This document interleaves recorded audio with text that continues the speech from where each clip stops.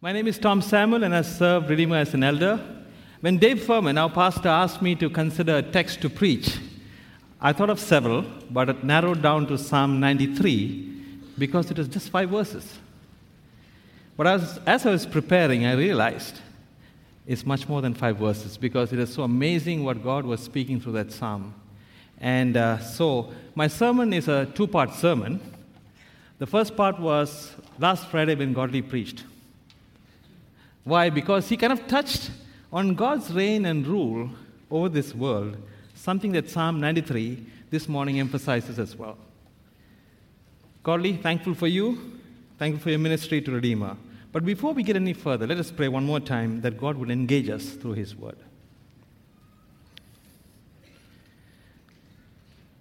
Father, I want to thank you for this morning and for your word, Lord, for the time that we have had so far to consider who you are. Lord who reigns, the Lord who delights over his people, and that we find joy in you. I pray, Father, that this morning your truth will engage us, and that we would listen to who you are and what you speak of yourself. And I pray, Father, that the words that I speak and the utterances I make would align with your text, with your word, and people would hear your voice, Lord. For I pray this in Christ's name, amen. Psalm 93 is one of the few psalms that has no author or title. Some attribute it to King David.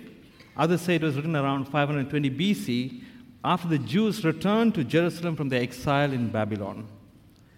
The hearers of this psalm during the Jewish times understood the phrase, "the Lord reigns," to mean the appearance of a Messiah who was to come and deliver them. That's why Psalm 93, along with Psalms 47, 96, and 99, were known as enthronement psalms because they were sung in future anticipation of this God's theocratic reign, which they rejected when their nation was first formed by God. By rejecting God's direct rule of the nation, Israel looked for kings to serve. But it turned out that most kings were evil kings. In fact, there were more evil ones than good. Interestingly, on this theme of evil kings, the movie Minions will be released in UAE from tomorrow. The story is of minions who are looking for the most evil master to serve, but find themselves working for unsuccessful masters, from T-Rex to Napoleon. Without a good evil master, if there's ever such a thing, to serve, the minions fall into deep depression. I better hold it there. I better leave the story for you people who want to watch the movie. But I can give away this story in Israel's history. What's remarkable to note in their 450-year history, as recorded in 1 and 2 Kings, is this fact. Out of the 42 kings that Israel and Judah had, 31 were evil. 5 were kind of good and bad, and 6 were only good kings. Or putting it another way, 75% of their kings were evil. Evil reigned. It had lifted itself against God, revealing man's total inability to rule for God. Even King David, who they adored, had flaws. Though he was a good king, he had his share of failures and weaknesses of the flesh. In fact, we read in 1 Chronicles chapter 28 that God disallows him from building his holy temple because of the many sins that he had committed by his own hand. So this psalmist speaks of a king who will be unlike any they had ever seen before and would be nothing less than perfect, glorious, and majestic. He draws a picture of how God's reign will look by enthroning Christ Jesus, who will reign over everything and everyone as the good and eternal Messianic King. Now, for those of you taking notes, I've outlined my sermon with 2 main points. The first one, the Lord's majestic and absolute reign is triumphant. The Lord's majestic and absolute reign is triumphant. And the second point, the Lord's holy reign is in truth. The Lord's holy reign is in truth. Let's look at the first point. The Lord's majestic and absolute reign is triumphant. The psalm breaks into 3 nice sections. Let's see verse 1 and 2 again. The Lord reigns, he is robed in majesty, the Lord is robed, he has put on strength as his belt.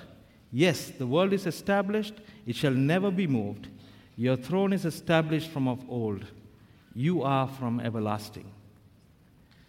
As you consider this picture of the Lord and his throne, this psalm simply opens up with a series of 6 declarations or facts. The first fact we see is this: the Lord reigns. The psalmist declares as a fact that the Lord is king. Now, the word Lord, mentioned here in capital letters, is Yahweh or Jehovah in Hebrew. So this king who is reigning is none other than God and not merely a human being. This is important for us to know because if we also look at our present world, it is quite obvious that right now it is evil and is influenced by Satan, who is called the prince of the power of the air in Ephesians 2:2 and the ruler of this world in John 12:31. Further in 2 Corinthians 4:4, the unbeliever follows Satan's agenda. The God of this world has blinded the minds of believers so they cannot see the light of the gospel of the glory of Christ. This is not to say that Satan rules the world completely, for God is still sovereign and he will overrule him at the end. Now let's look at the second fact. He is robed in majesty. He is robed in majesty. Jesus' appearance is not just an illusion or an idea, but the reality of splendor and stateliness, not with emblems of majesty, but with majesty itself. Everything which surrounds the Lord is majestic. When Jesus Christ was here on earth, the first time, there were glimpses of his majesty. For example, at his transfiguration, Peter, James, and John got a small glimpse of the majesty of Christ. Later, in 2 Peter 1:16, Peter testifies, "For we did not follow cleverly devised myths when we made known to you the power and coming of our Lord Jesus Christ, but we were eyewitnesses of his majesty." And during the coming 1,000-year millennial reign of Jesus Christ, he will physically be on this earth, reigning in all his majestic glory. Revelation 19:16, on his robe and on his thigh, he has a name written, King of Kings and the Lord of Lords. Jesus Christ will be seen as the infinite and majestic divine King of Kings. Yes, he will be robed in majesty. The third fact states that the Lord is robed. He has put on strength as his belt. So see him not only dressed in robes of royalty, but also clad in the armor of success. His garments of glory are not only his attire, he also wears strength as his belt. So when Jesus Christ reigns, he will be a reign of absolute power and dominion. This is display of God's full power will be supernatural. Because Jesus Christ girds himself with power, you also see this in verse that he is self-reliant and self-sufficient. Look at those two phrases there. He is robed, he has put on. He has the means and the ability to support his greatness and to make it truly formidable. Both strength and honor are his clothing. This proves that he can do anything and nothing is impossible with him. And to the fourth fact that we read here, yes, the world is established. It shall never be moved. Because the Lord reigns, all that we see in the heavens and nature that God created is stable. He rules over them, and because he has dominion over them, they are subject to him. Isaiah, in Isaiah 40, asks his people, "Do you not know? Have you not heard? Has it not been declared to you from the beginning? Have you not understood from the foundations of the earth? He sits enthroned above the circle of the earth, and its people are like grasshoppers. He stretches out the heaven like a canopy and spreads them out like a tent to live in." The whole administration of his government was settled from old in his eternal counsels, way before the world was established. For he does all according to the purpose which he purposed in himself. He keeps them in their places by his power and might, because he sits enthroned above the circle of the earth. And now for the fifth and the sixth facts. We read this in verse 2. Your throne is established from of old, and you are from everlasting. In Revelation 3:12, 21, we read these words that were spoken of Jesus Christ. And by him, he who overcomes, I will grant to him to sit down with me on my throne, as I also overcame and sat down with my Father on his throne. You see the words my, his. It is quite evident that God the Father has a throne, and it is also quite evident that God the Son will have a throne. This is the same messianic throne that is spoken of in verse 2. How did that come to be? If you recall, God through Nathan promises King David in 2 Samuel 7:16, your house and your kingdom shall endure before you forever. Your throne will be established forever. Peter, centuries later, preached about this promise in Acts 2. He states that David understood the promise to refer to the Christ who, after his death and resurrection, would sit on the throne and rule from heaven. The throne of David and the throne of the Lord are the one and same throne. Some features of his throne. His throne will not topple or buckle. That is, it will not give way like your 9-dirham beach chair would. It is firmly established, and no one can shake it or rob it. His throne and rule is also everlasting and encompasses all, whether we like it or not, whether kings and rulers like it or not, whether angels and demons like it or not. And it will continue when all other rule, principality, and power will be put down. God's right to rule the world is founded in his making it, and therefore his rule and plan is not shakeable or contestable. He has established it. It is just as what angel Gabriel announced to a confused Mary in Luke 1. He appeared to Mary and said, do not be afraid, Mary, for you have found favor with God.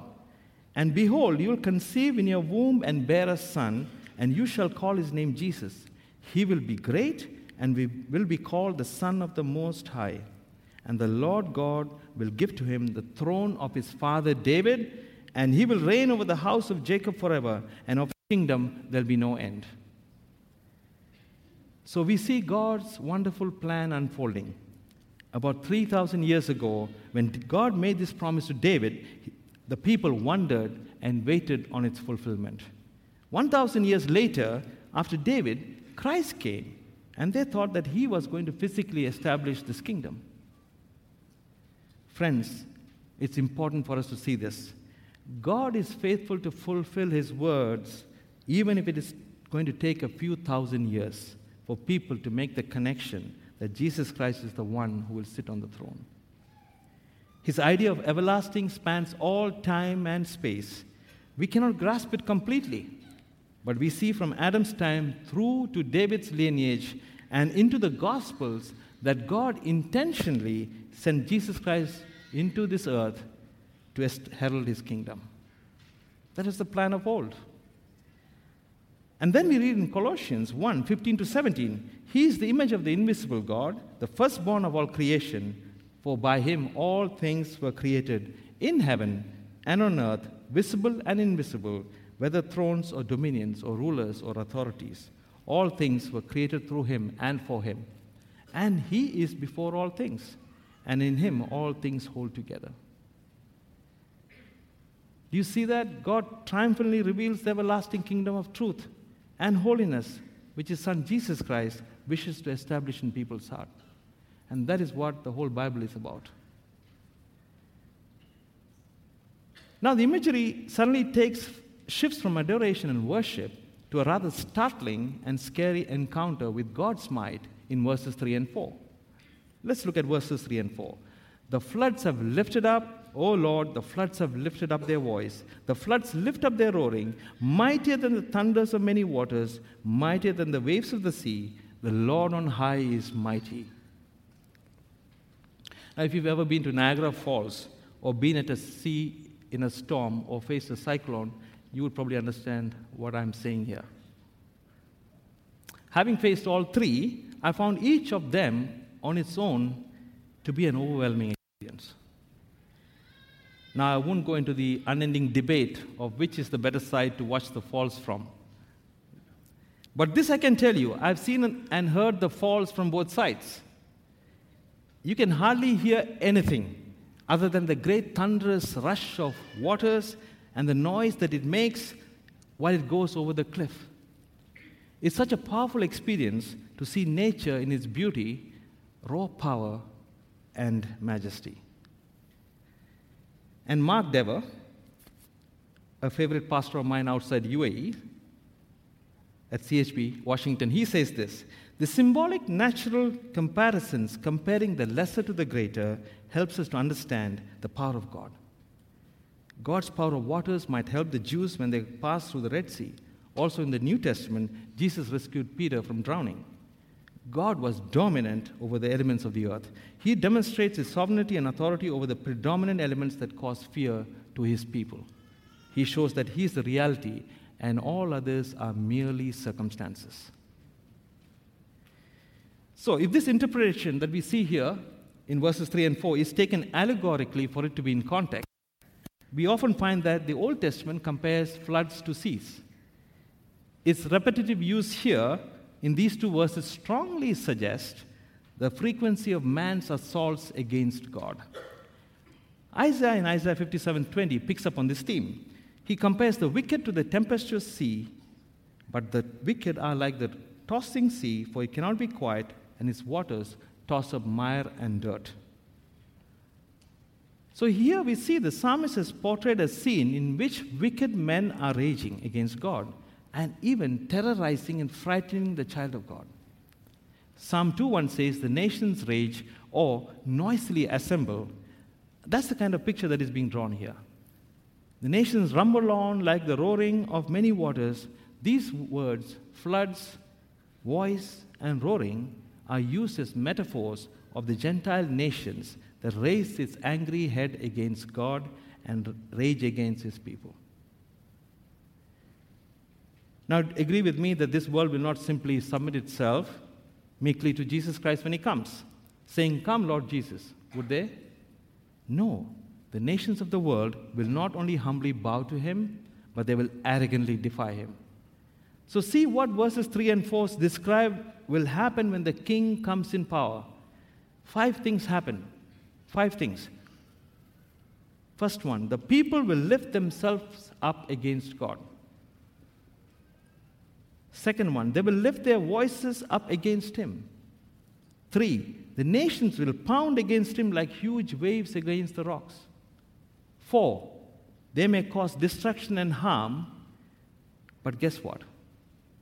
They can never fully conquer because, 5, Christ will prevail over them. He will dominate, he will silence and defeat them. In Psalms 18, verse 4, the psalmist admitted, the floods of ungodly men made me afraid. So you see, any child of God can be overwhelmed with doubts, with fears, with circumstances, both by nature and enemies, and even their own weaknesses of the flesh. Have you been there? Let me remind you that we can experience in some small measure such trials and tribulation in this life, giving us glimpses of what a horrible future looks like when enemies rise against God and his people's hearts grow faint and weary. Let me briefly narrate an incident that I and my family went through a few months ago. About 3 months ago, our business needed cash investments way beyond my ability or capacity. I waited and prayed much. As D-Day approached, we didn't have the money for the payments, and the suppliers were calling. I began to think that God's sense of timing was so bad. I mean, it's 1 month now, and where's the money, oh Lord? That is the question I asked. Many evenings our family gathered together to hear the latest update, to pray, and to consider the next course of action. There was nothing. No action, no plan Bs. We were totally empty-handed. Our backs were against the wall. Those were some tough days. Days when I clutched all kinds of straws, though telling myself that the Lord reigns. And this psalm kind of came at the right time for me. Other days I felt suffocated and wanted to hide someplace where no supplier would ever reach me. In frustration, I counted my past good deeds that I've done to help others and thought, God owes me big time now. You see, I didn't have Godly's fear of flying that he spoke of last Friday, but I had another one, the fear of walking this earth. And imagine, Jason Beres wasn't there. Then one bright day, God came through for us. A person from a bank suddenly calls up and said he can manage to secure all the money that we needed. I was shocked. Earlier, no banks could do it, but suddenly this man could do it. 1 month ago, we paid our supplies. Come on, I was thinking, shouldn't I have known better that God would come through? No, some of us are just like children when it comes to understanding God. So see some letters here that children wrote to God. Dear God, in school they told us what you do. What is it? Who does it when you are on vacation? Tim wrote that. Dear God, instead of letting people die and having to make new ones, why don't you just keep the ones you have? Jane. Carol wrote, Dear God, thank you for the baby brother, but what I prayed for was a puppy. Dear God, I didn't think orange went with purple until I saw the sunset you made yesterday. That was cool. Pat. Dear God, we read Thomas Edison made light, but in Sunday school, they said you did it. So I bet he stole your idea, right?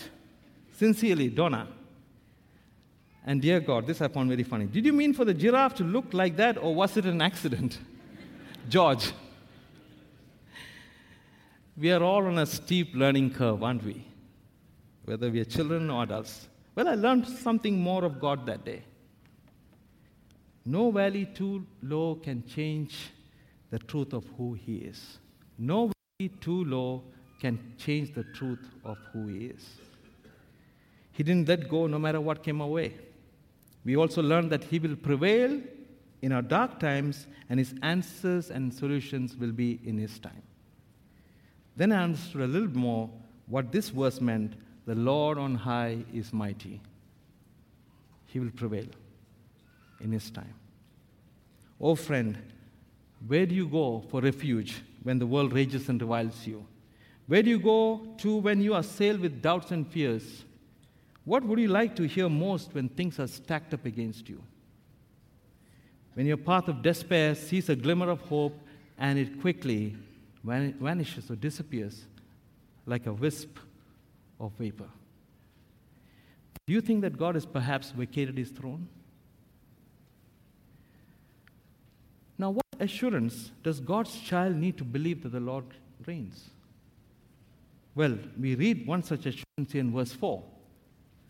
It says, mightier than the thunders of many waters, mightier than the waves of the seas, the Lord on high is mighty. The Lord on high is mighty. Do you see triumph written all over verse 4? The Lord's majestic and absolute reign is triumphant. No one can displace that. Indeed, there will be opposition to Jesus Christ until He overthrows it. It will intensify as we near that point in time. Revelation 17:14 and 19:19 describe this moment perfectly. And I saw the beast and the kings of the earth with their armies gathered to make war against him who was sitting on the horse and against his army. They will wage war against the Lamb, but the Lamb will triumph over them because He is Lord of lords and King of kings. And with Him will be His called, chosen, and faithful followers. So Christ will prevail and overrule all opposition against Himself and His people. He is indeed strong, triumphant, and will triumph.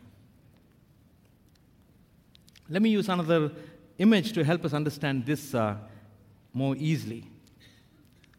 Picture a scene of a mother and a young baby. Her little baby starts crying and begins screaming. At Redeemer, we like to say that the baby is having a bad day. Well, no one knows why. The baby is upset. But its mother, in a moment, picks up the baby, carries the baby close to her bosom, and the baby stops crying. The baby calms down, and everything, it seems, is back to normal in the baby's world. Our Lord Jesus was asleep in a pillow in a little boat during a violent storm.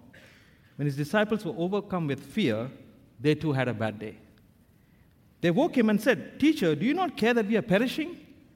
Mark 4:39 records that Jesus got up and rebuked the wind and said to the sea, "Hush, be still." And then the wind died down and became perfect calm.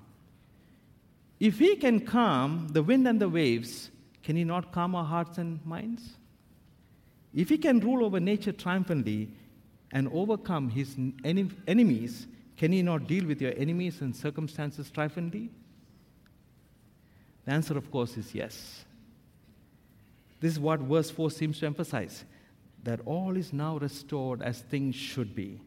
Mightier than the thunders of many waters, mightier than the waves of the sea, the Lord on high is mighty. Just as the mother has prevailed, Jesus, our Lord, has prevailed. He has quietened the noise and the waves. He has triumphed. What peace and comfort. When there is calamity all around, chaos and violence, his rule is never threatened. He overcomes and is dominant over all. He's mighty to triumphantly save and keep. All is now well in the Christian's world in the midst of the storm because he has entered into God's refuge where he is enveloped in God's truth. The point that needs to be made here is that nothing in this world can disturb God's rest or rule. Nothing can defeat his designs or purposes. Our most powerful force and nothing more to him than the noise of many waters. Christ is mightier than the noise which frequently troubles and robs us of peace.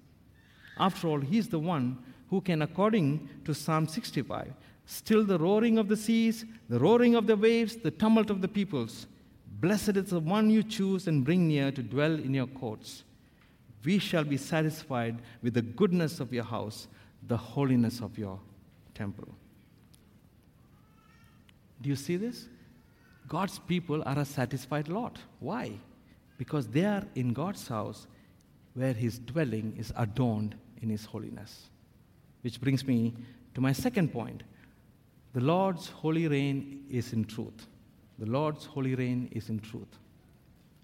Verse 5, your decrees are very trustworthy.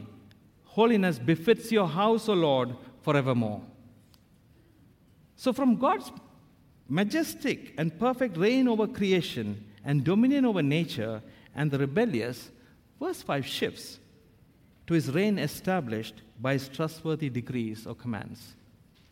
It seems to be a logical extension of who he is. His decrees match his reign in stability as they are very sure or settled. Isn't that true?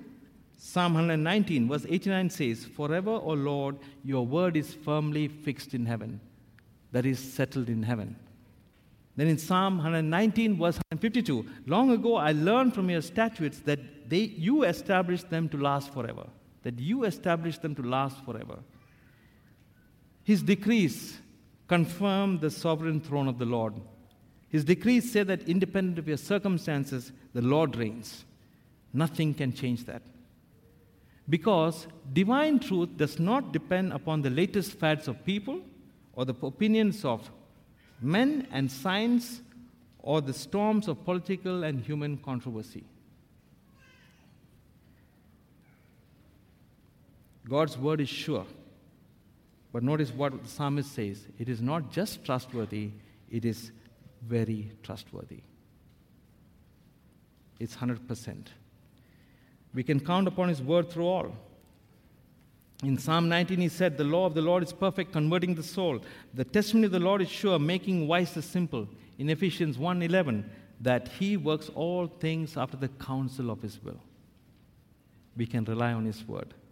He promises safety and keeps his promises. He says you are secure from harm. So what should our response to his trustworthiness be? The psalmist puts the proper words into our mouths. Holiness befits your house, O Lord, forevermore. Holiness befits your house forevermore, Lord. In the midst of all that turmoil, we can be still and know that the house is holy. It's characterized by holiness. Holiness becomes God's house. It is His habitation. He rests in it. My friends, it is the holiness of this church that God is most attracted to because He has adorned her with it. So no matter what the noise, the rumblings, and the roars are, Christ is her rock and shield. He is stronger than the power of sin. He has broken sin's chains when He prevailed over them on the cross of Calvary. And He will continue fighting for her by fighting against sins, and the gates of hell cannot prevail against her. Listen, He has more at stake than what we can ever imagine. He will fight for His own honor and glory. The Bible says that He's a jealous God. He has established His church, and so He will secure her against the many waters of our enemies and their sometimes frightening noise. Redeemer Church, do you believe this? So whether you are a member of this church or a Christian visiting us this morning, this church is likened to God's house. The house of God is not this building or hall. It is you and I, the church of Jesus Christ, living stones that make up this holy church that God has established, and we are His members.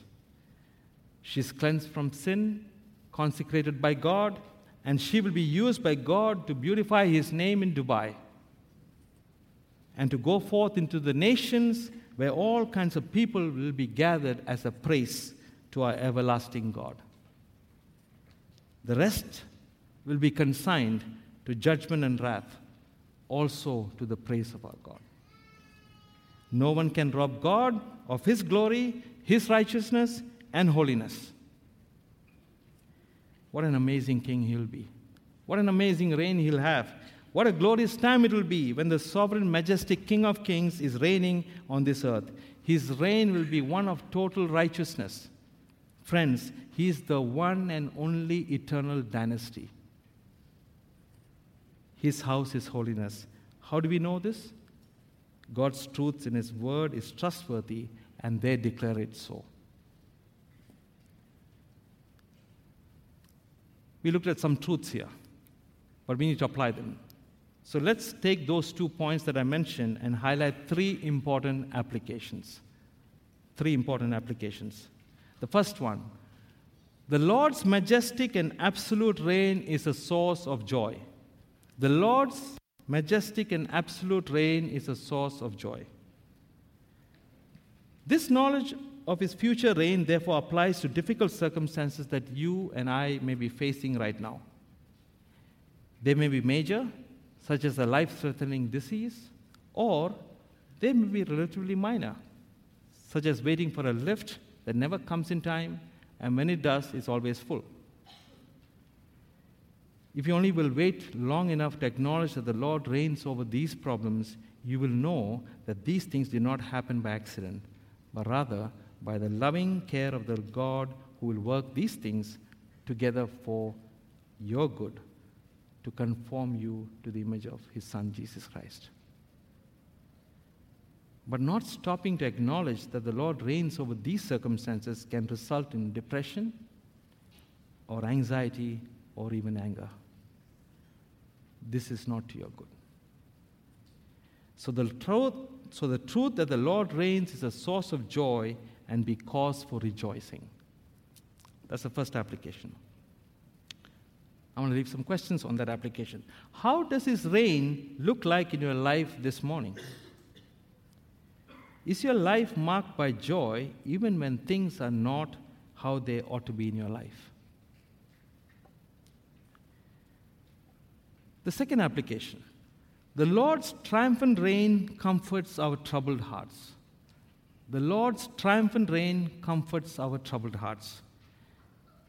God's absolute sovereignty over everything, whether our salvation or evil people or difficult trials, should not be a cause of stumbling.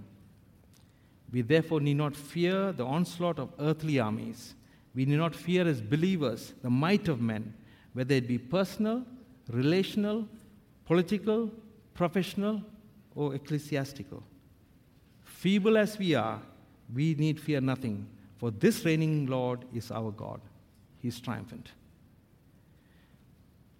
My recent experience through struggle made me rethink what we normally tell each other in words of encouragement. Hold on to God's hand. Have you heard that? Hold on to the Lord's hand. I kept thinking about this and thought to myself, I'm holding on to God's hand with my strength, which is feeble. How strong is that? And I then realized that that's not right. God should be holding on to our hands. That is right, because He's strong. His grip is firm. So I want you to think about that a moment. Who is holding whose hand? It's a little nuance. Are you holding His, or is God holding yours? Whose is a firmer and a surer grip? Yours or His? Remember, when He holds you, He will never let go. When He holds you, He'll never let go. That's why He came to earth, to hold us firmly and pull us out of hellfire and terror that awaits all who reject His salvation and reign. He plucks us out with His firm grip. Which brings me to the third application. The Lord's holy reign saves people by the truth. The Lord's holy reign saves people by the truth. For when Jesus Christ came to this earth, it pleased Him to come as God incarnate, meaning God in the flesh. The Lord who reigns came to die for sinners who could never make themselves right with God. On the cross of Calvary, He took up our sins and bore the full wrath of God that was due to us. He died, and 3 days later, He rose up again by the power of God to sit at the right hand of His Father on that throne. Let's face it, a sinner cannot be a holy person until he has experienced God's saving grace. For he is under God's judgment and eternal separation, which leads to death and hell. The Bible plainly states of God, Psalm 5, you hate all who do iniquity. You destroy those who speak falsehood. The Lord abhors the man of bloodshed and deceit. Truth be told, we cannot even imagine that dreadful and terrible day of the Lord when this Lord Jesus Christ will judge all sin and rebellion. But today, once again, Jesus Christ offers mercy and by grace offers you a life in Him far away from His judgment and eternal separation that leads to death and hell. Nothing can change these truths that I just mentioned. But one thing can change in your life this morning. Your life in eternity with Christ Jesus can begin today. Even now, if you will repent of your sins and place your faith and trust in Christ Jesus to save you from your sins, He will do what He has promised. God is more than able to save you and bring you into His holy house. And there you reign with Him forevermore. Will you let Him save you today? May the Lord's reign be a source of joy as we consider together what He has done on the cross for each of us. Let's pray.